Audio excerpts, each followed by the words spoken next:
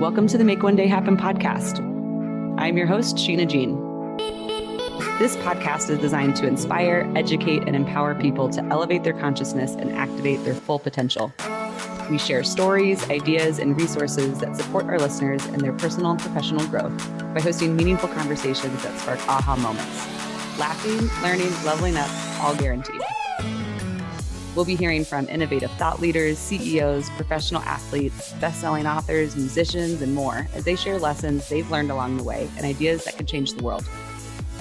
A great podcast doesn't happen without a great team, and we're proud to partner with Lost Range CBD and the Plug Agency to bring this show to life. So pull up a seat and let's get to it. Welcome to the show, you guys. I am so excited about our guest today. This woman has quite literally changed my life and is one of the most important teachers I've ever had. Her name is Kate Gersberger, and I like to call her my cognitive coach. I found her back in, I think it was 2018, maybe 2017, definitely when I was in the darkest time of my life and really needed support and seeing what I couldn't see for myself. And finding Kate was such a blessing. She came recommended by a friend, and over the past 3 years or so, I have had the incredible honor of working with her. A lot of my work today is influenced by our time together, and I'm so honored to be able to introduce you guys to her directly. So Kate, welcome. Thank you for being here. Thank you. I'm really happy to be here. It's just as much an honor for me to watch you blossom and do what you want to do with your life. And by the way, I have to say, I did not change you. You chose to change yourself because you liked what I was saying. Okay, deal. Well, I think it's fair to say, though, that the information and ideas and tools that you presented to me allowed me to change my life. That's right. That's yes. Exact. You have good taste, in other words. Thank you. Thank you. Well, why don't you introduce yourself to the listeners, give them a little bit about yourself, an idea of who you are and how you got into this work? Well, it's a story, and I like to start the story with the part where the bottom of the barrel, when you said the darkest part of your life. Well, I had one of those too. And it was an extremely abusive childhood with very, very scary father who I now know I was in a state of PTSD probably all the time, but we didn't even know what that was back then. And so I was not able to concentrate. I didn't do well in school. I got labeled as stupid. He told me that a lot, and he would hit me when he said it. So out of a family of five, a male dominant family with two brothers and a mom who was college educated, father, both of my brothers, I chose not to go to college because I was terrified to try that. And so my education is my life skills, the University of Life Skills. And out of that very abusive childhood with very little self-esteem, I would say it was zero self-respect. I then chose a marriage very young, and I married my father. I married an abuser. And so I spent almost 15 years of that marriage because of a belief that once you commit, you better stick with it. So if you made your bed, then lie in it. And was taught that, and it would be utter failure to walk away. And so I put up with a lot of abuse, and I was married to a police officer, and we could have a whole conversation about that. But he was a drinker, and I remember listening to Gloria Steinem. You know who she is? I do. And the Ms. magazine was in the peripheral of my life. And I thought it was bullshit and hogwash because my husband did. And that's how trapped I was in just following along with no mind of my own. And yet it was seeping in, these messages that women deserve to be treated equally and that our pay should be equal. And an average day for me with 2 little kids was to get up in the morning, throw a batch of clothes in to wash, run and help them get up and dressed and ready for school, and finish the homework and feed them, and rush out the door to my 8-hour job, and exhausted by 8 a.m. and going through those motions, and then coming home to a husband who said I'll be home by 6, but had to stop by for a quick one at the bar and got home at 9. But with the belief that a family stays together, eats dinner together, I would not feed my children until I got home. And we would wait. And then I started hearing Gloria Steinem saying, you don't have to do this. And then I would came up with this novel idea that I would not even have dinner at all warm in the oven for him. So he came home one night drunk, wants to look in the oven for his dinner, and it's not there. And he went berserk. And it was typical for my kids to hear this. They knew how to run to the bedroom to hide while he threw things and knocked over a cabinet and grabbed me by the upper arms and smashed me against the wall and leave bruises. And the phone rang, and it was my mom. And I know for sure that was a guided, blessed moment. And my little daughter, who's around 5, answered it. And she's crying, saying, Mommy's hurt and Daddy's hurting her and he's acting strange and the dishes are all broken. And I'm going, oh shit. The bag is open. The cat is out. And what that led to is therapy and why I couldn't go to college because I was so scared. And in therapy, I learned it was because I was so terrified of my father. And I had a mother who was not available, present. She was gone, working all the time. Women are supposed to work, but after a couple of years of intense therapy, I began to hear this concept. I remember my therapist saying to me, what do you think of men? And I just said, well, they're all bastards. You can't trust any of them. They're all out to use you and you're there to serve them. And it doesn't matter what you want. You do what they want you to do. And I remember him looking at me and saying, well, if you keep thinking that way, that's the kind of men you're going to attract. And I remember thinking, what are you talking about? This is how men are. Mm-hmm. And I'm just answering your question, but that was how my brain was so soaked up with information about men and the way thought works. And my work is about that whole concept that what you think is what you get. Mm-hmm. That if you think that's how men are, then you will attract those kind of men. Well, it was from then on that I led myself from one mentor to another who all had this same idea. There was a book back then by, I think, James Adams, called As a Man Thinketh, which is explaining that concept that what you think makes you feel the way you feel, then makes you emote or behave in certain ways, and in turn set yourself up for a circumstance or a situation of whatever it is based on the thought. And it's a self-fulfilling prophecy. Mm-hmm. So I know that was all that I went from the therapist, I divorced, I got out of that. I've been married now for over 40 years, very happily. And it's all because I changed that thought. I quit thinking. And if we can manifest so much crap out of negative thinking, what can we do if we change our thinking? Yes. Yes. Yes. And yes.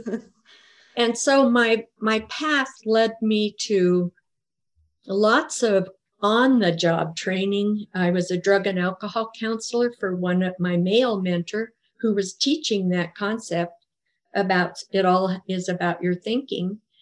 And then I ran into a female mentor. I know that was part of, I call it my divine plan or my divine path, to meet a woman who loved me unconditionally. And so did he. You can feel that in my voice. Mm-hmm. You got to find people who replace what you did not have. And it's okay. You don't have to call family, blood, relatives. The word family derives from the word familiar. So we find our kind if we're on a spiritual path. And I didn't even know I was on a spiritual path. I've heard this visual of it, that if you're walking down a path and all of a sudden you're just covered with mud and you haven't a clue that there was a mud puddle there or how you got it on you. Well, that's the first stage of your spiritual growth. Mm. And as you keep becoming more aware, you see that mud puddle, but you walk into it anyhow. You just can't help yourself. And what's happening there is because of your thoughts. There's a percentage that says 95% of what's stored in our subconscious undermines and overrides our conscious desire. Mm-hmm. So you could make this decision that I am not going to walk in that mud puddle, but you have too much stored, too many memories that are negative that just make you walk right into it anyhow. And then you beat up on yourself or blame others for the path. And the third stage is when you see the mud puddle and you go around it. Mm. And the fourth one is when you say, what the hell am I on this path for? There's too many mud puddles. Mm. Let me choose my path that's straight and clear and clean and easy and effortless. And I know that we can accomplish that even when you come from the kind of background that I have, or you and I've talked about what you grew up with. Mm-hmm. We all have the ability to change that. And I'm impassioned with the concept of inner child work as a very important step to healing memories. You don't have to go back and relive it, but you can be your best mentor to your little girls inside of you or little boys and grow them up and bring them back to the future with you and have 20/20 vision. Hey yo, popping in real quick to tell you about my latest obsession, Lotus Way flower essences. Hear me out on this one. I have been using these daily since April and holy cannoli, I'm loving them. We met at an event in Arizona and they were like, hey, are you interested in experiencing more clarity, focus, and peace? And I was like, hey, yeah, those are some of my favorite things that I help people find too. And I would always love more of that. So I've been using their elixir, their spray, and their oil. The elixir is my favorite. It's like a tincture that I put in my morning beverages and my water throughout the day. Then I also mist myself down with their spray and of course anoint myself with their oil in the afternoon. Basically, Lotus Way is a very easy way to add some nature back into your day, breaking up some of the interference and negative effects of our digital lifestyles. As a solopreneur living a downtown lifestyle, I need all the easy nature support I can get, y'all. So this has been amazing. Like me, you might be wondering, WTF is a flower essence, Sheena? I did some research so we can all understand the difference between these and essential oils. Flower essences don't have a scent. and they work through the acupuncture meridians. It's a liquid infusion of a flower or a plant's chi or life force, whereas an essential oil is distilled and extracted from the plant into a highly aromatic oil. So they have this super dope flower quiz that you look at the flowers, see which one resonates most with you, which helps you figure out which of their remedies would be best for you. It's so much fun to take. Y'all know I love me a quiz. So if you want, you can head over to check them out at www.lotusway, lotuswei.com/1day and use the code DOITNOW to get 25% off the month of August. That is a steal, y'all. Now back to the show.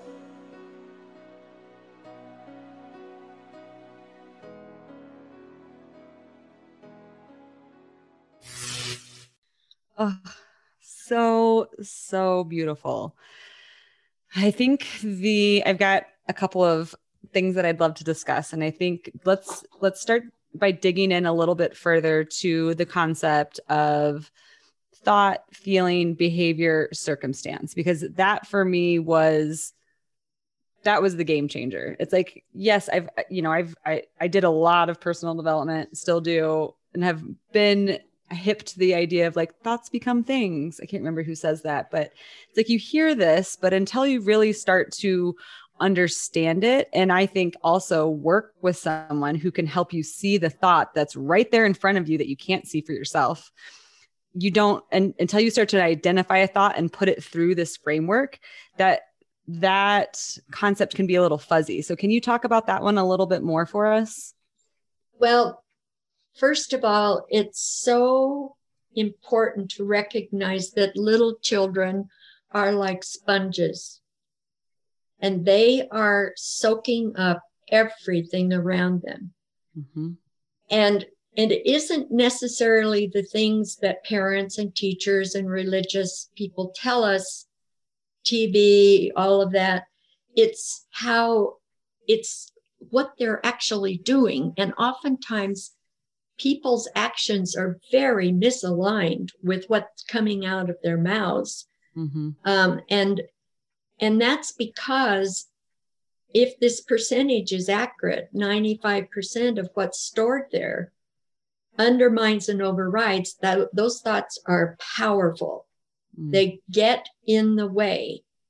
And the synapses are all firing. The brain doesn't want avoid. It wants to have some sensibility, believability. So if you don't do something to change your thinking, you're going to walk in the mud puddle over and over and over, and that 95% will eat you alive. And I believe that meditation is a wonderful way to at least observe the thoughts. Mm-hmm. And they teach in meditation to just observe them and let them go. But I think there's another thing we can do, and that's called, the thought is coming up for a reason. It's because the universe, the God that you believe in, the infinite intelligence is telling you this thought is in the way of you being who you are, remembering who you are. And so the thought is they're usually things like, I'm not good enough, I don't belong here, I'm not worthy of love. There are a lot of them that are similar in all of us. But if you just let that go, I don't think you're going to get your brain to retrack. Mm. So you need to reverse, even though you don't believe it. You reverse it by saying, I am good enough. I am worthy of love. And I do want to be here. Well, that isn't believable at all. And it wasn't to me when I started doing this. So that's how I developed a belief that there's some part of me that knows, that's guiding all this. I need to trust that. And where is it? Who am I? And my mentors were teaching me that who we are is worthy. That's who we are. Mm-hmm. Who we are is valuable, important. It is our birthright that we belong here. We are here because we came here. And I believe in reincarnation now, so I believe I chose to come here. And I think it's important to own it But you can't do that if you have a childhood. I did was, I know I must have sponged up hundreds of thousands of reasons to not want to be here. Here in school, here in the school bus, here in my father's abuse, here in this body. No, I was repeating that over and over. And I had plenty of tapes running about life is a struggle. Life is hard. Life sucks. Life's a bitch. And then you live. All of those things that were taught. Why would you want to be here if that's what life is like? Why would you want to be here if people don't care? So we have to change all those thoughts. And it's possible to do it. And I believe in affirmation. So once you hear that thought, it's dead. It is old, lying in waiting, in abeyance, for you to draw it forth, usually through tears or through, yawn it out or puke it out or pores, sweat it out. It's every cell in your body has intelligence, but every cell's dying all the time. So new cells are forming with the bad information unless you repeat something different than what you've been repeating all these years.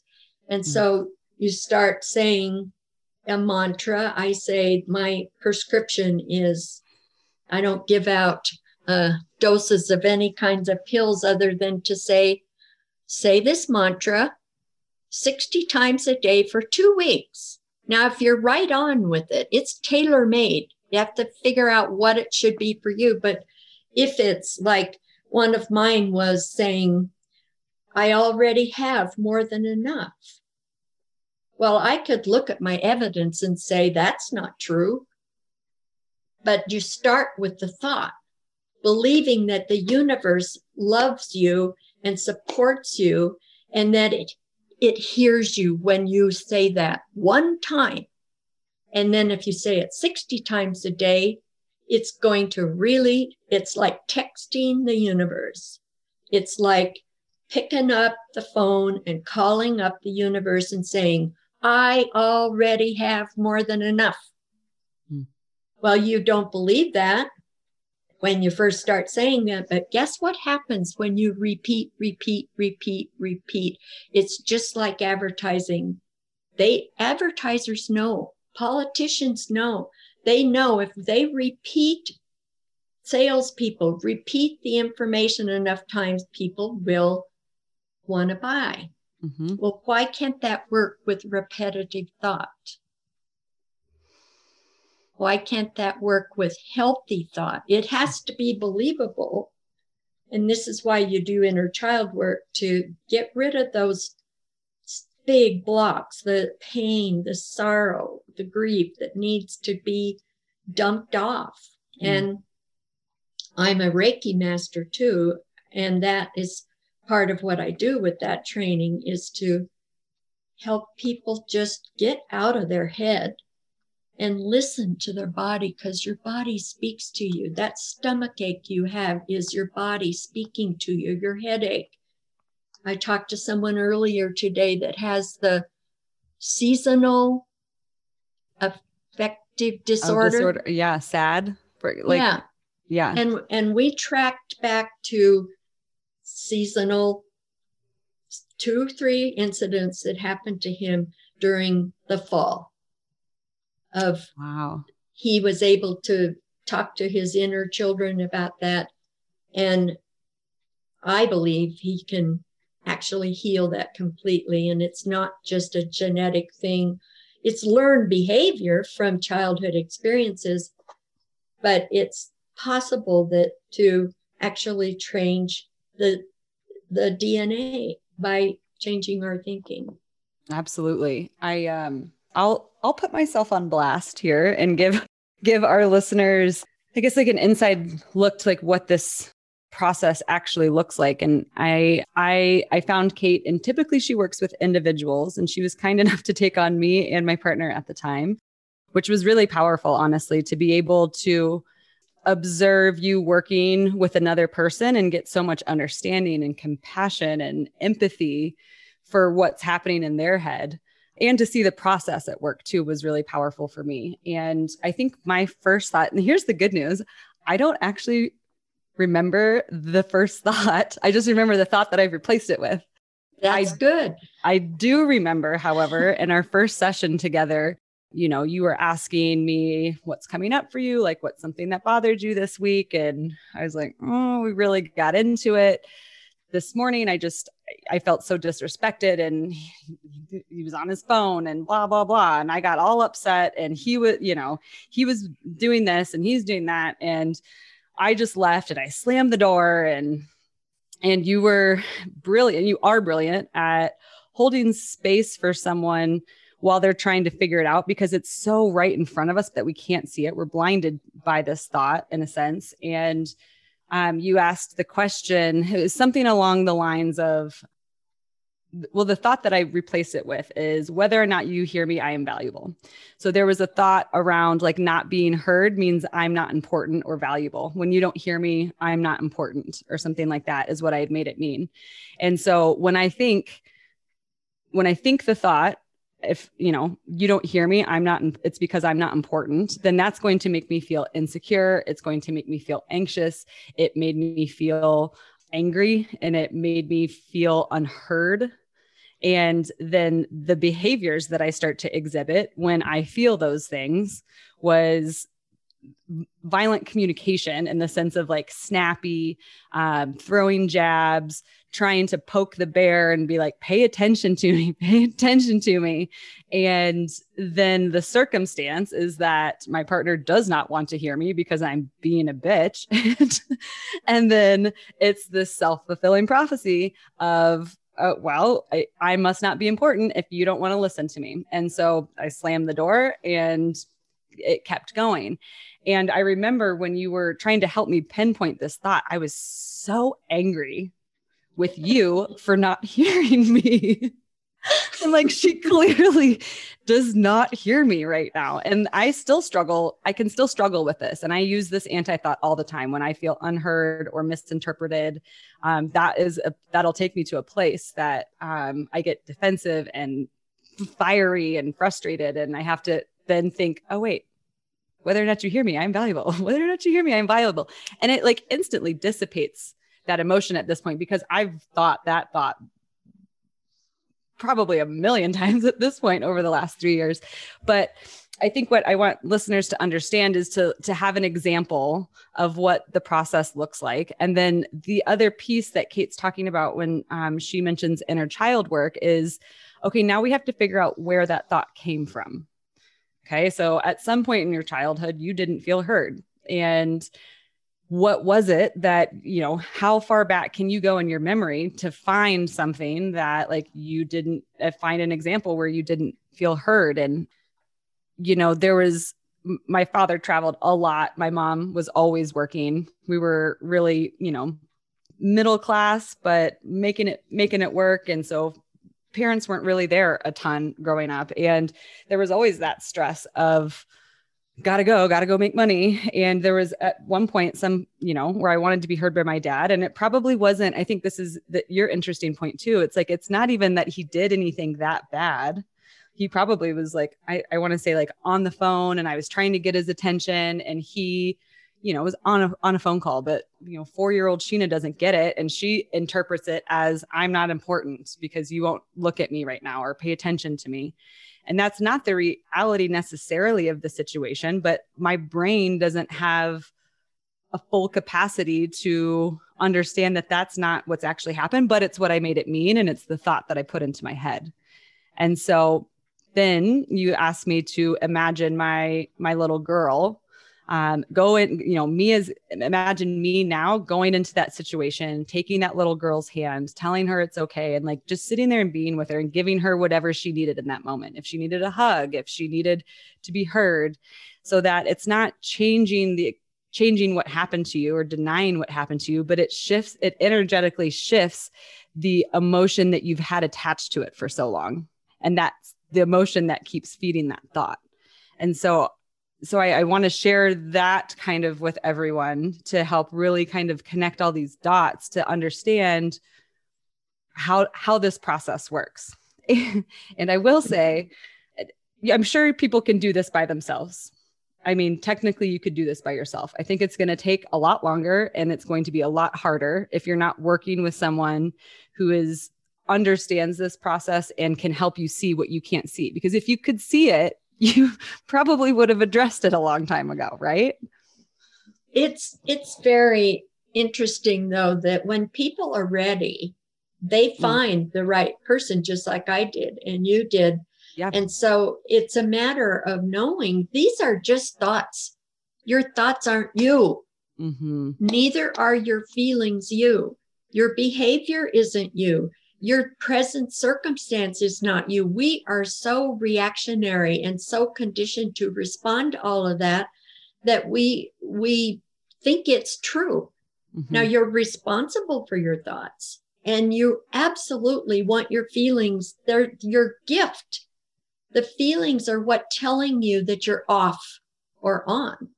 But if you, you hate someone, and so you're hating yourself for hating someone. No, you're feeling hate because of a thought and something got triggered.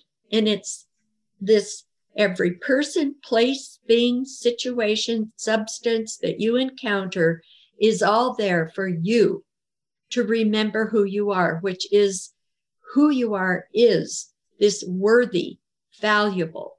It's your birthright, important, sacred, wonderful individual being, not your thoughts, and separate yourself so you can work with it now. You're not so attached. That egocentric, children are they're so omnipotent. They're so close to their little soul that they really believe they can cause and cure anything. And in that scenario you used about not being heard, somewhere in there, you think you're going to cure the problem by yelling or stamping your feet or being a good little girl. And all you did was decide you were the cause.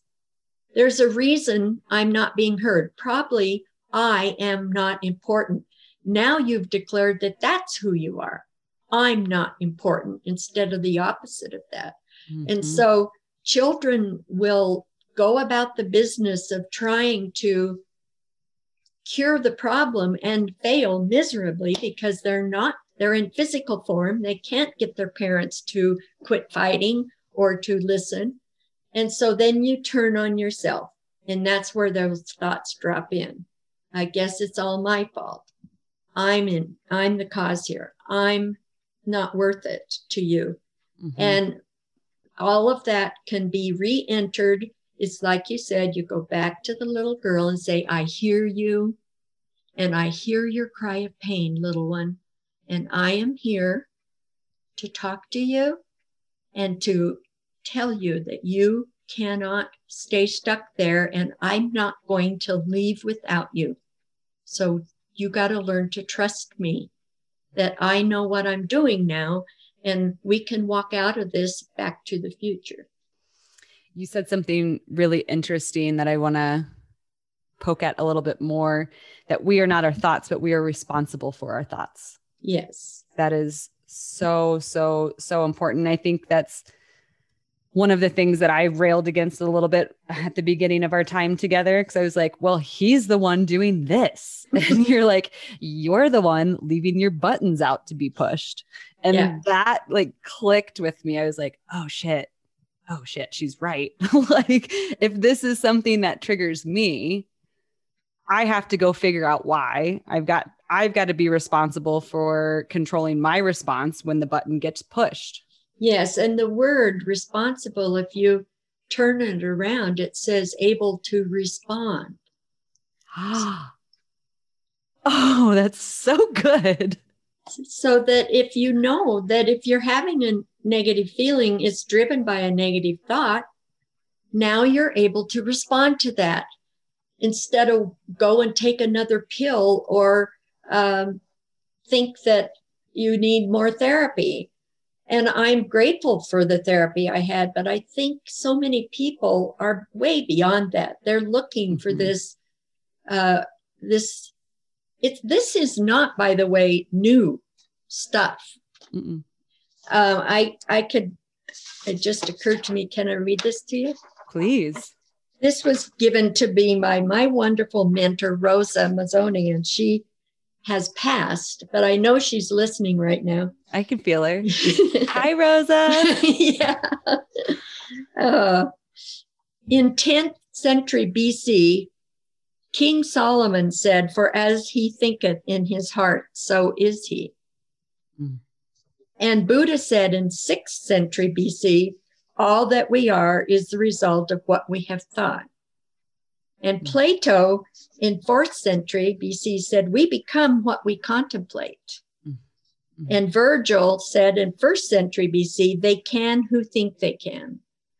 And Jesus, I think he's kind of a cool guy,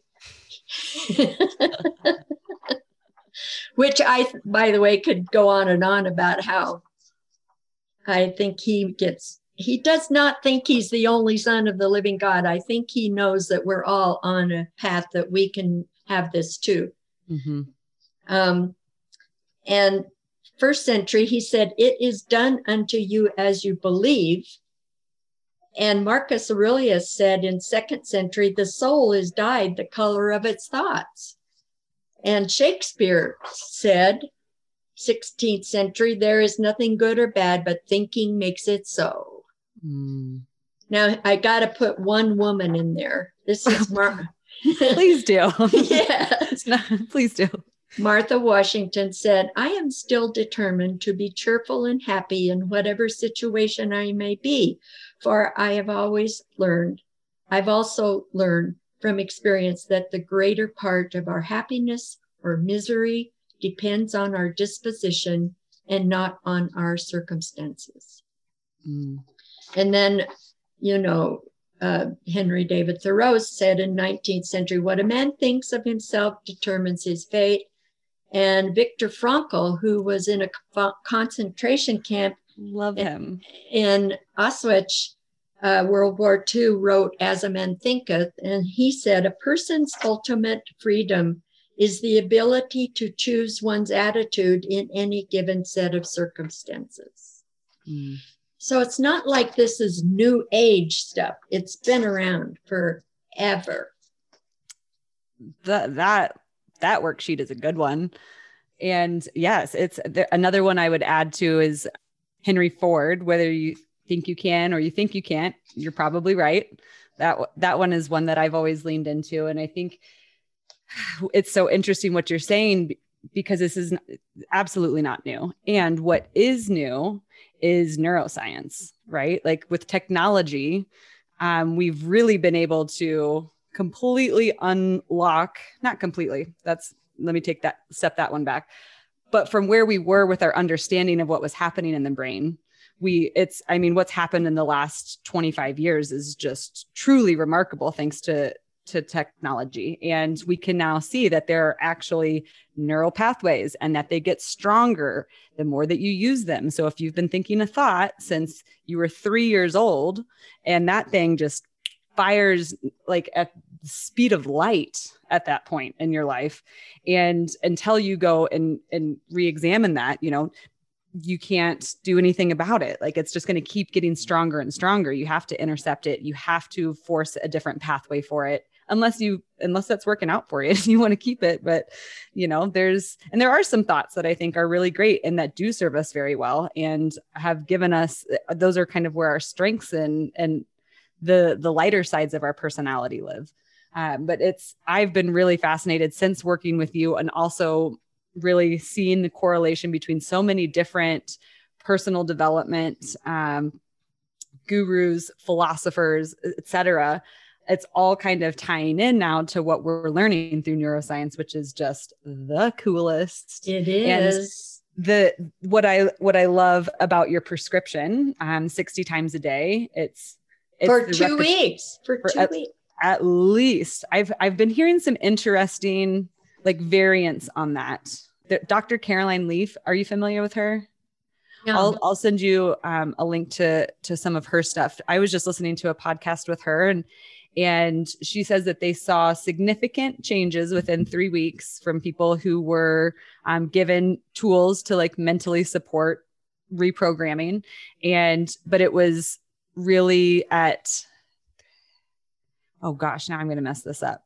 I want to say like 3 months, 6 months, something like that, that it really is when it sticks. And like, that's where you know, being disciplined in it. And I would say even like, I still use that first thought that I started reprogramming back in the day. Cause there's times in my life where I'm going to be triggered more by not feeling heard. Right. And so then my little girl is going to want to immediately start running back to that old sense of being, because now we know that when those neural pathways fire, we're releasing chemicals in our body that our body gets addicted to. Yeah, totally addicted. And we're addicted to reacting. It's the biggest. Codependency is, I have a different definition of codependency that really, I think, explains this whole idea that if you don't know that you have a felt sense of aliveness because you exist, because you have meaning, then you're going to manage things outside yourself in order to get it. And it's futile. All you do is end up numbing yourself and creating addictions to go over and over to try to get this. But the more we know that there is a me, a being me, that is a particle of something greater than me, and I don't need it to be God. I just believe that there's may the force or the source be with us, that there is a connection, and that felt sense of aliveness is that's the spirit connected to the soul of us, which is where we want to go to trust our knowing, to believe in that so strong that you can change these thoughts and not feel like you're flailing around, that you're intact, you're in touch with your own intuition and your own sixth sense working really well. That's where your sense of security really is, because there's very little security outside of us anymore right now.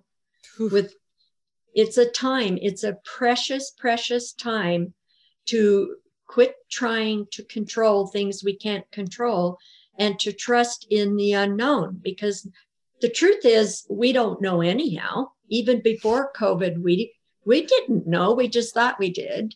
Yep. And if you're going to be happy after COVID, why not do that now by changing your thoughts about what this all means, going inward where your thriving self is, where your true self lives, and rely on that.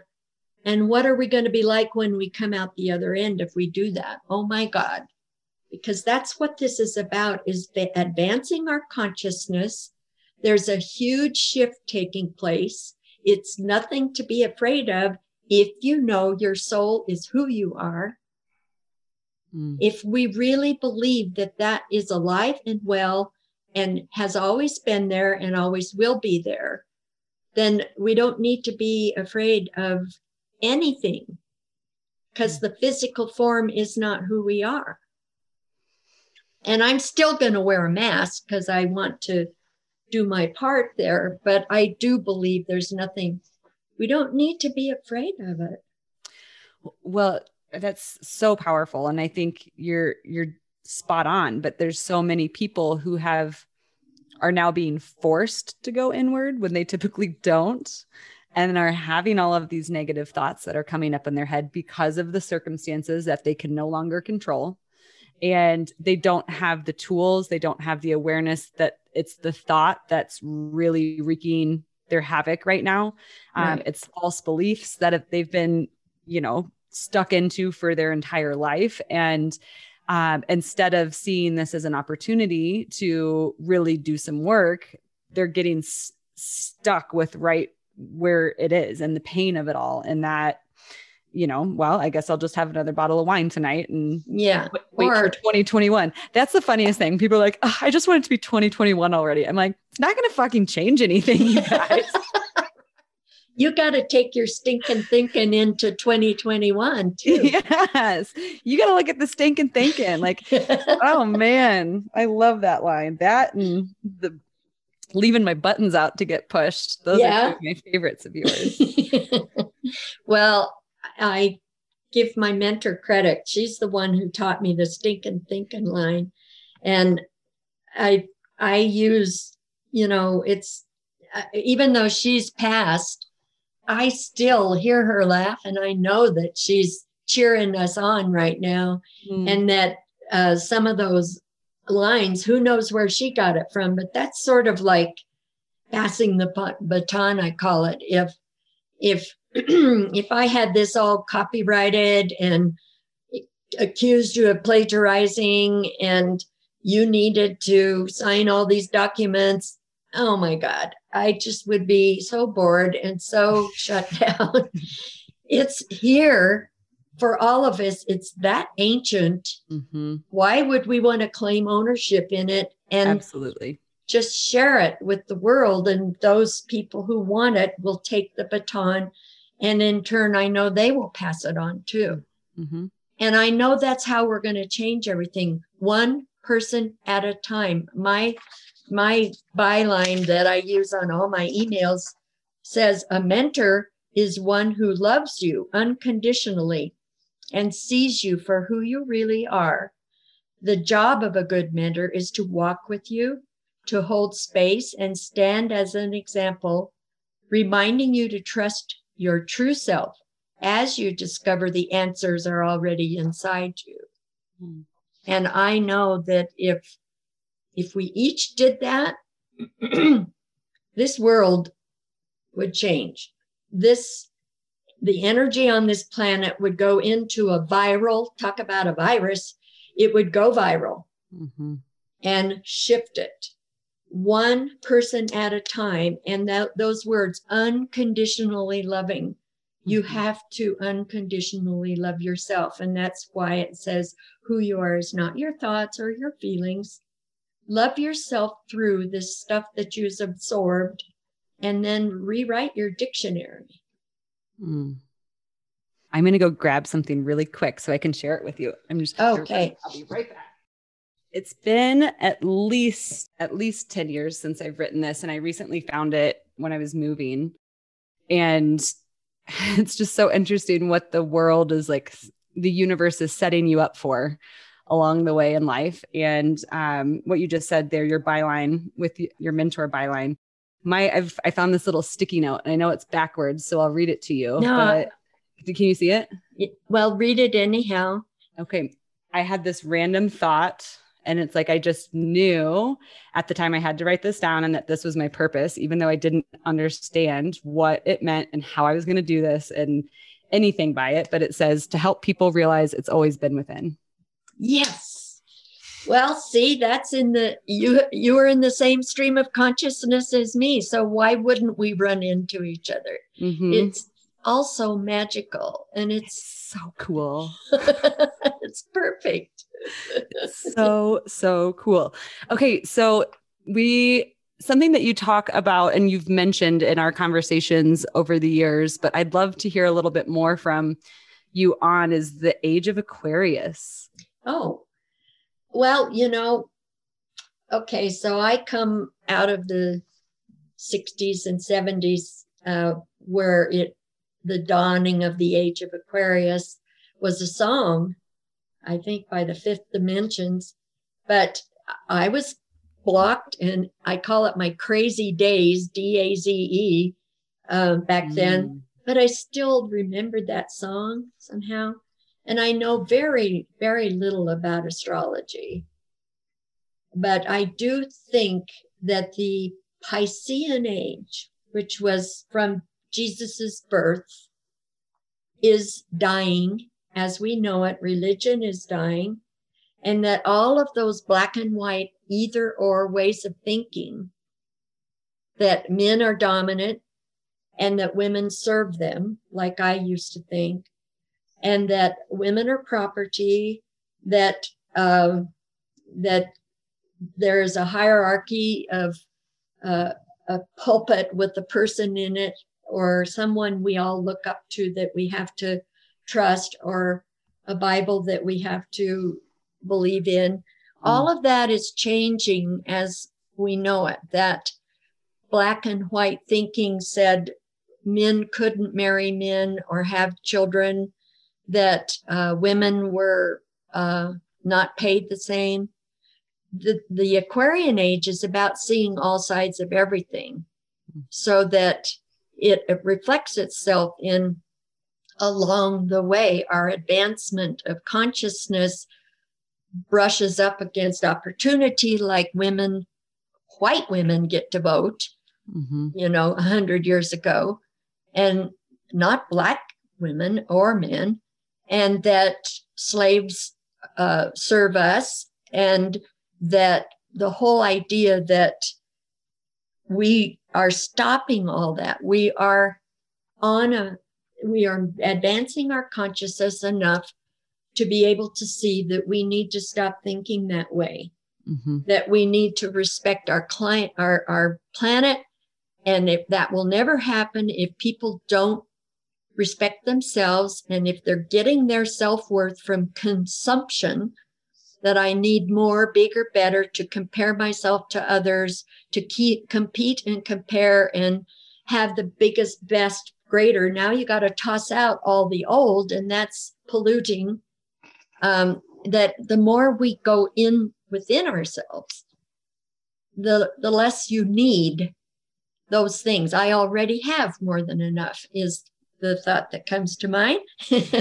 Mine is, I have all the time and resources I need. That's been the one I've been leaning into real hard the last couple months. Ooh.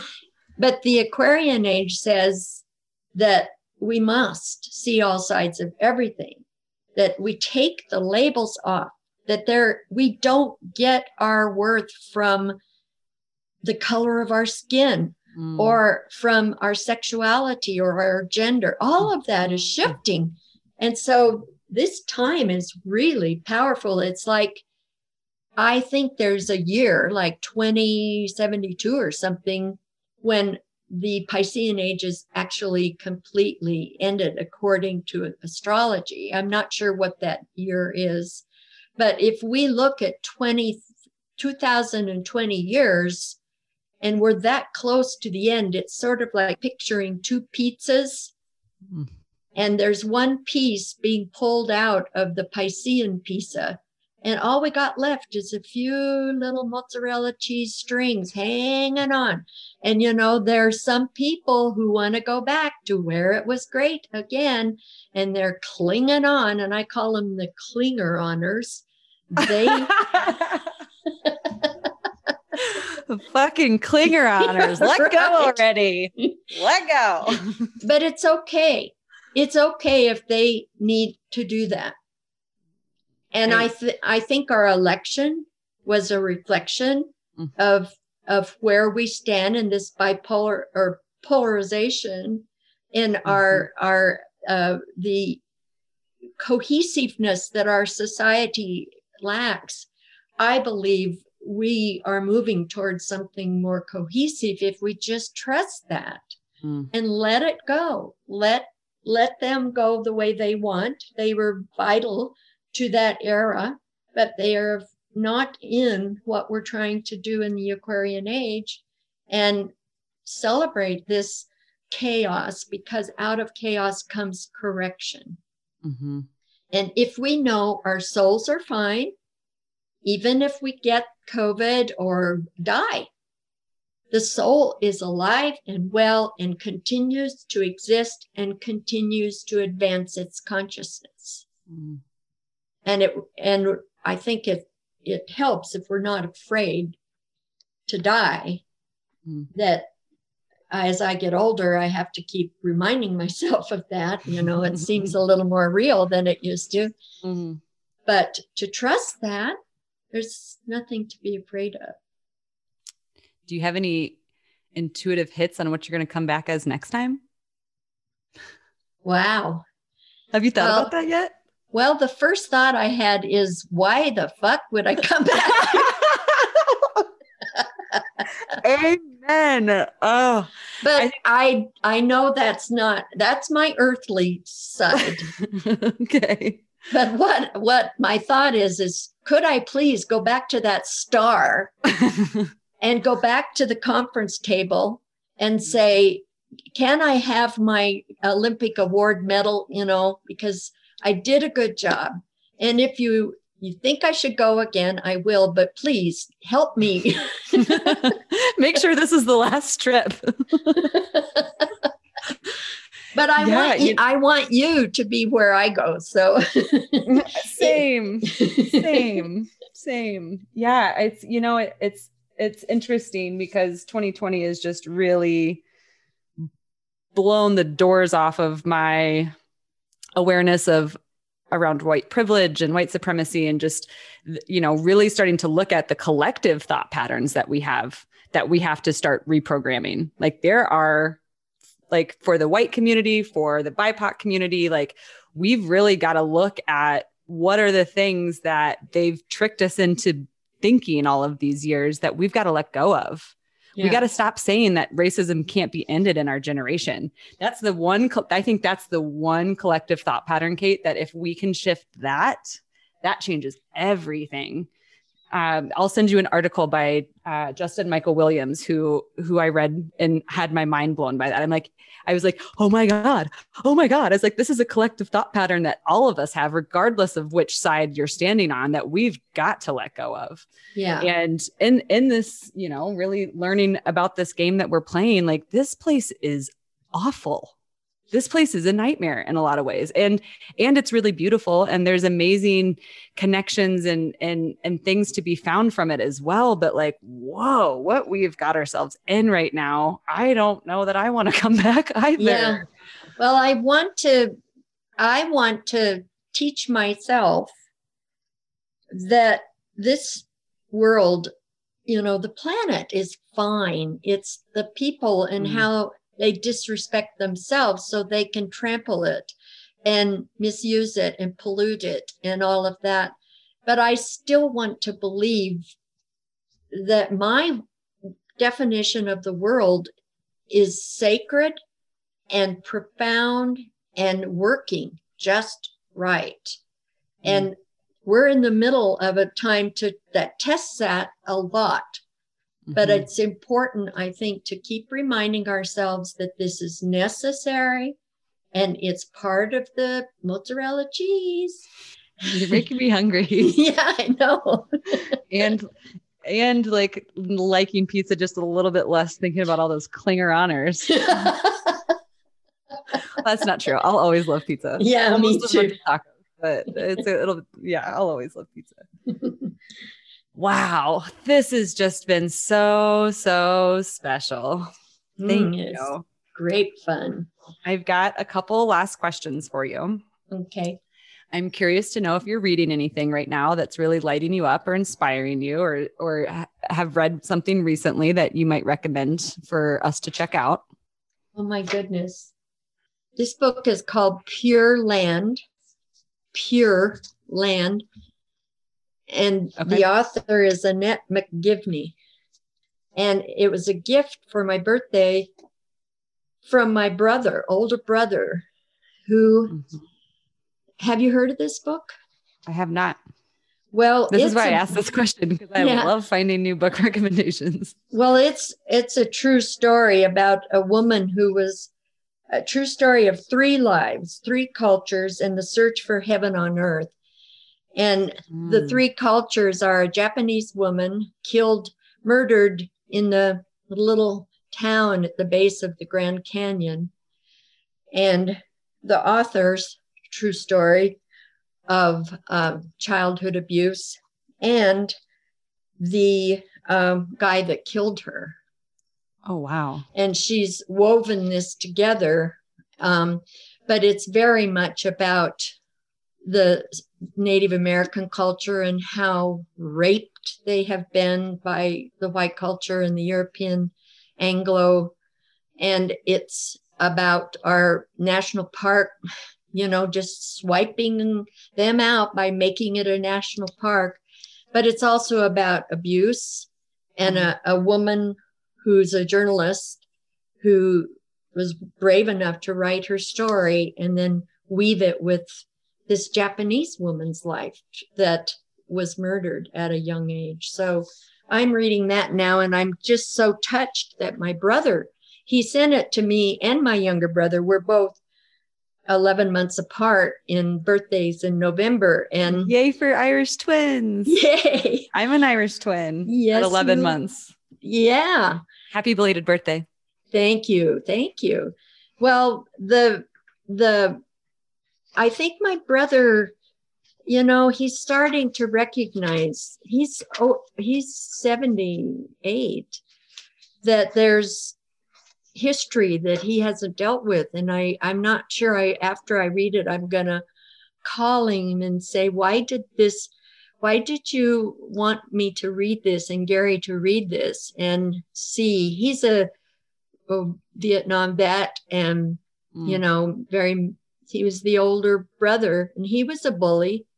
Mm-hmm. But he was only doing what he was taught to do. But it's has deep meaning to me that this was given to me. And since you asked, that's what comes to mind, that's the book I'm reading right now. That sounds like a fantastic book. I'm going to add that one to my list for sure. Can I show you the book that I'm reading right now? Cause this is a fun little thing the universe is doing. So this one is called Fool's Crow, Wisdom and Power. Have you heard of Fool's Crow before? No. He is a Sioux holy man. And and this is his kind of, I've just started it, so I'm not too far in, but it's his account of how he heals and attempt to pass his baton. And he has a white male Christian pastor as the writer. And it was this really interesting, he's like, I can't remember what he calls his God, Watanka Khan or something like that. He's like, I know you're the guy that's supposed to do this. And Thomas Males is his name. He's like, I am here to do this with as consciously as possible and with as little bias as possible, because that's, we really don't want to lose that, and having other natives there to kind of checks and balance and make sure that the translations were landing as best they could. So I'm really excited to dig into that and to tap into his baton that he's left behind. Wow. And I haven't really dug into much Native American history, because I know how painful it's going to be, to recognize that we committed a genocide of fucking atrocities. And this is we've never told the truth about that. We've never told the truth about this. And I also want to call myself out. That is my white privilege, not being ready to look at it. I'm like, let me get my arms around the Black Lives Matter movement first, and then I'll move on and I'll start to integrate and figure out how to help. But it's astonishing how we've been able to cover up what we've done.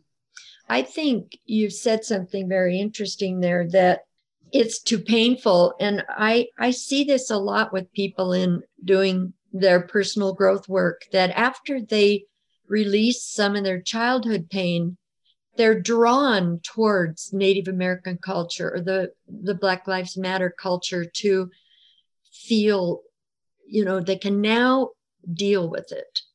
And to me, it's one person at a time, telling the truth about yourself to discover your true self, get that grounded, and then you can look at this stuff and tell the truth about it instead of chocolate coated in some way. But I think that's true. It's an unfolding along the way to come to that place of saying, oh my God, this is just too much. So I have to do it, I call it time. Well, artichoke leaves, pluck each one. You might as well have some butter and garlic with it along the way as you head for the heart of the matter. Because that's a good one, Kate. I love that analogy. I'm just add the artichoke analogy to my lineup. Tell more people about you. Well, the last question that I have for you, I have a gratitude practice each night as I fall asleep. I think of 3 things from that day that I'm grateful for. So I'd love to hear just one thing from the last 24 hours that you're really grateful for. From the last 24 hours, oh my goodness. Well, first of all, it would be my wonderful 50-year-old daughter who I told her I was doing this podcast. And she went, oh my God, Mom, that's so great. And then she said, what are you going to wear? So she's all excited about this for me. And I love that. And then I'm just grateful for you. I'm just sitting here beaming with joy, watching you do this because you're so brilliant. And so do you know that you have little golden beads all over your face from it's my disco ball. It's not my aura, it's my disco ball. Well, it might be your aura or a bunch of orbs floating around you, but if I can oh, can you yeah. see my disco ball sitting there? Yeah. So it makes my disco dots is what I call them, but we can call it my aura dots too. It's just, you're a bright spirit. And you are a gift. And I am just honored and grateful to have this wonderful world connection with you this lifetime. We planned it perfectly. You sure did. Thank you, Kate. That is just so kind of you. And I equally, and then some, I'll never be able to fully express my gratitude for you. And I'm so glad that our souls have been conspiring to find each other. And I know that we'll conspire to find each other again too. Yeah, anytime. And in so many ways, I love you. I love you too. Is there, if I want to, if our listeners want to reach out and find you or chat with you, what's the best way for them to do that? Well, I have my webpage, which is Kate is with the C, A-T-E, Gerstberger, GERSTBERGER.com. And my phone number, 303-480-0166. I have no idea what this will turn out to be, but I'm sending it out to the universe with the greatest of strength and blessings of all good.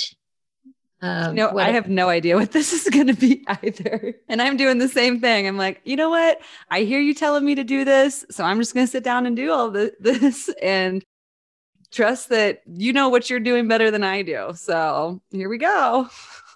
I love that. That's something that a lot of people are stopping themselves with.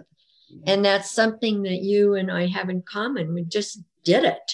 Well, I think though it comes back to being able to find that self-worth and know that connection. Like once you find that, once you realize that all your answers are within, you just have to learn to start listening to them and trusting and following it.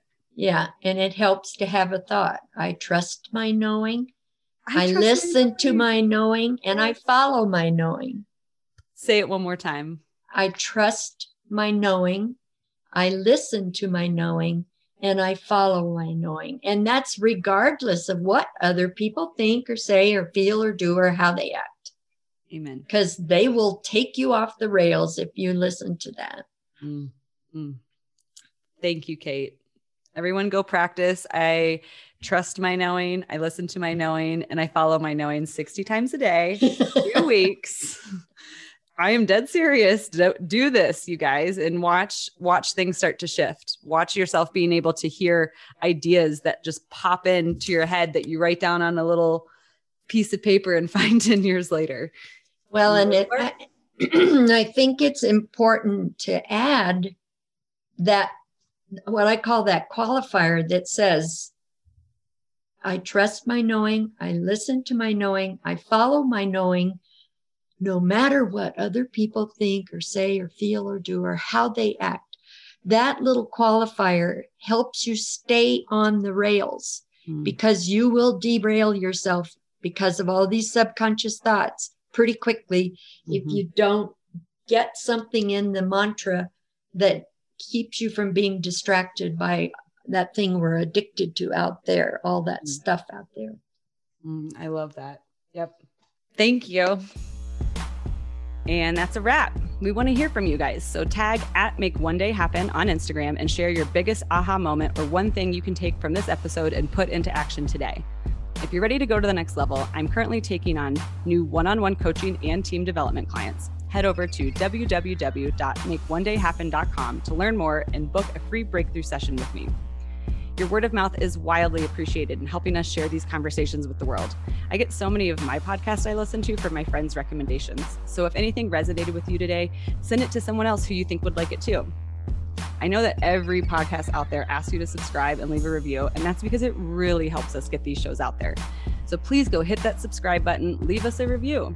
Every other week, we'll pick our favorite review and hook that person up with 3 full-size Lost Range products and a Make One Day Happen goal setting kit. A big thank you to Lost Range. Remember to head over to www.lostrangecbd.com and use code MakeOneDayHappen for free prezzies, and we'll give 10% of your purchase to Last Prisoner Project. We know you've got a lot of choices when it comes to picking a podcast out there to listen to, so we're so grateful you chose us. Until next time, y'all. Peace. This is Sarah Hubbard, host of You and Me Kid, a podcast about starting and raising a family on your own. We just launched season 2, and I'm speaking with single moms, those still considering, and experts in relevant fields to give you a real sense of what the day-to-day experience of solo parenting looks and feels like. Plus, this season, I've partnered with California Cryobank, the #1 sperm bank in the U.S. So wherever you are in the process, this podcast provides some support, humor, and helpful information. Listen to You and Me Kid wherever you get your podcasts. Thank you for listening to this episode. If you or your company are looking to jump into the podcast world, now is the time. The Plug Agency is here to connect you to the full power of podcasting. You just record and leave the rest to us. The people are listening and want to hear from you. theplug-agency.com. That's theplug-agency.com. Click the link in the episode description for an exclusive offer.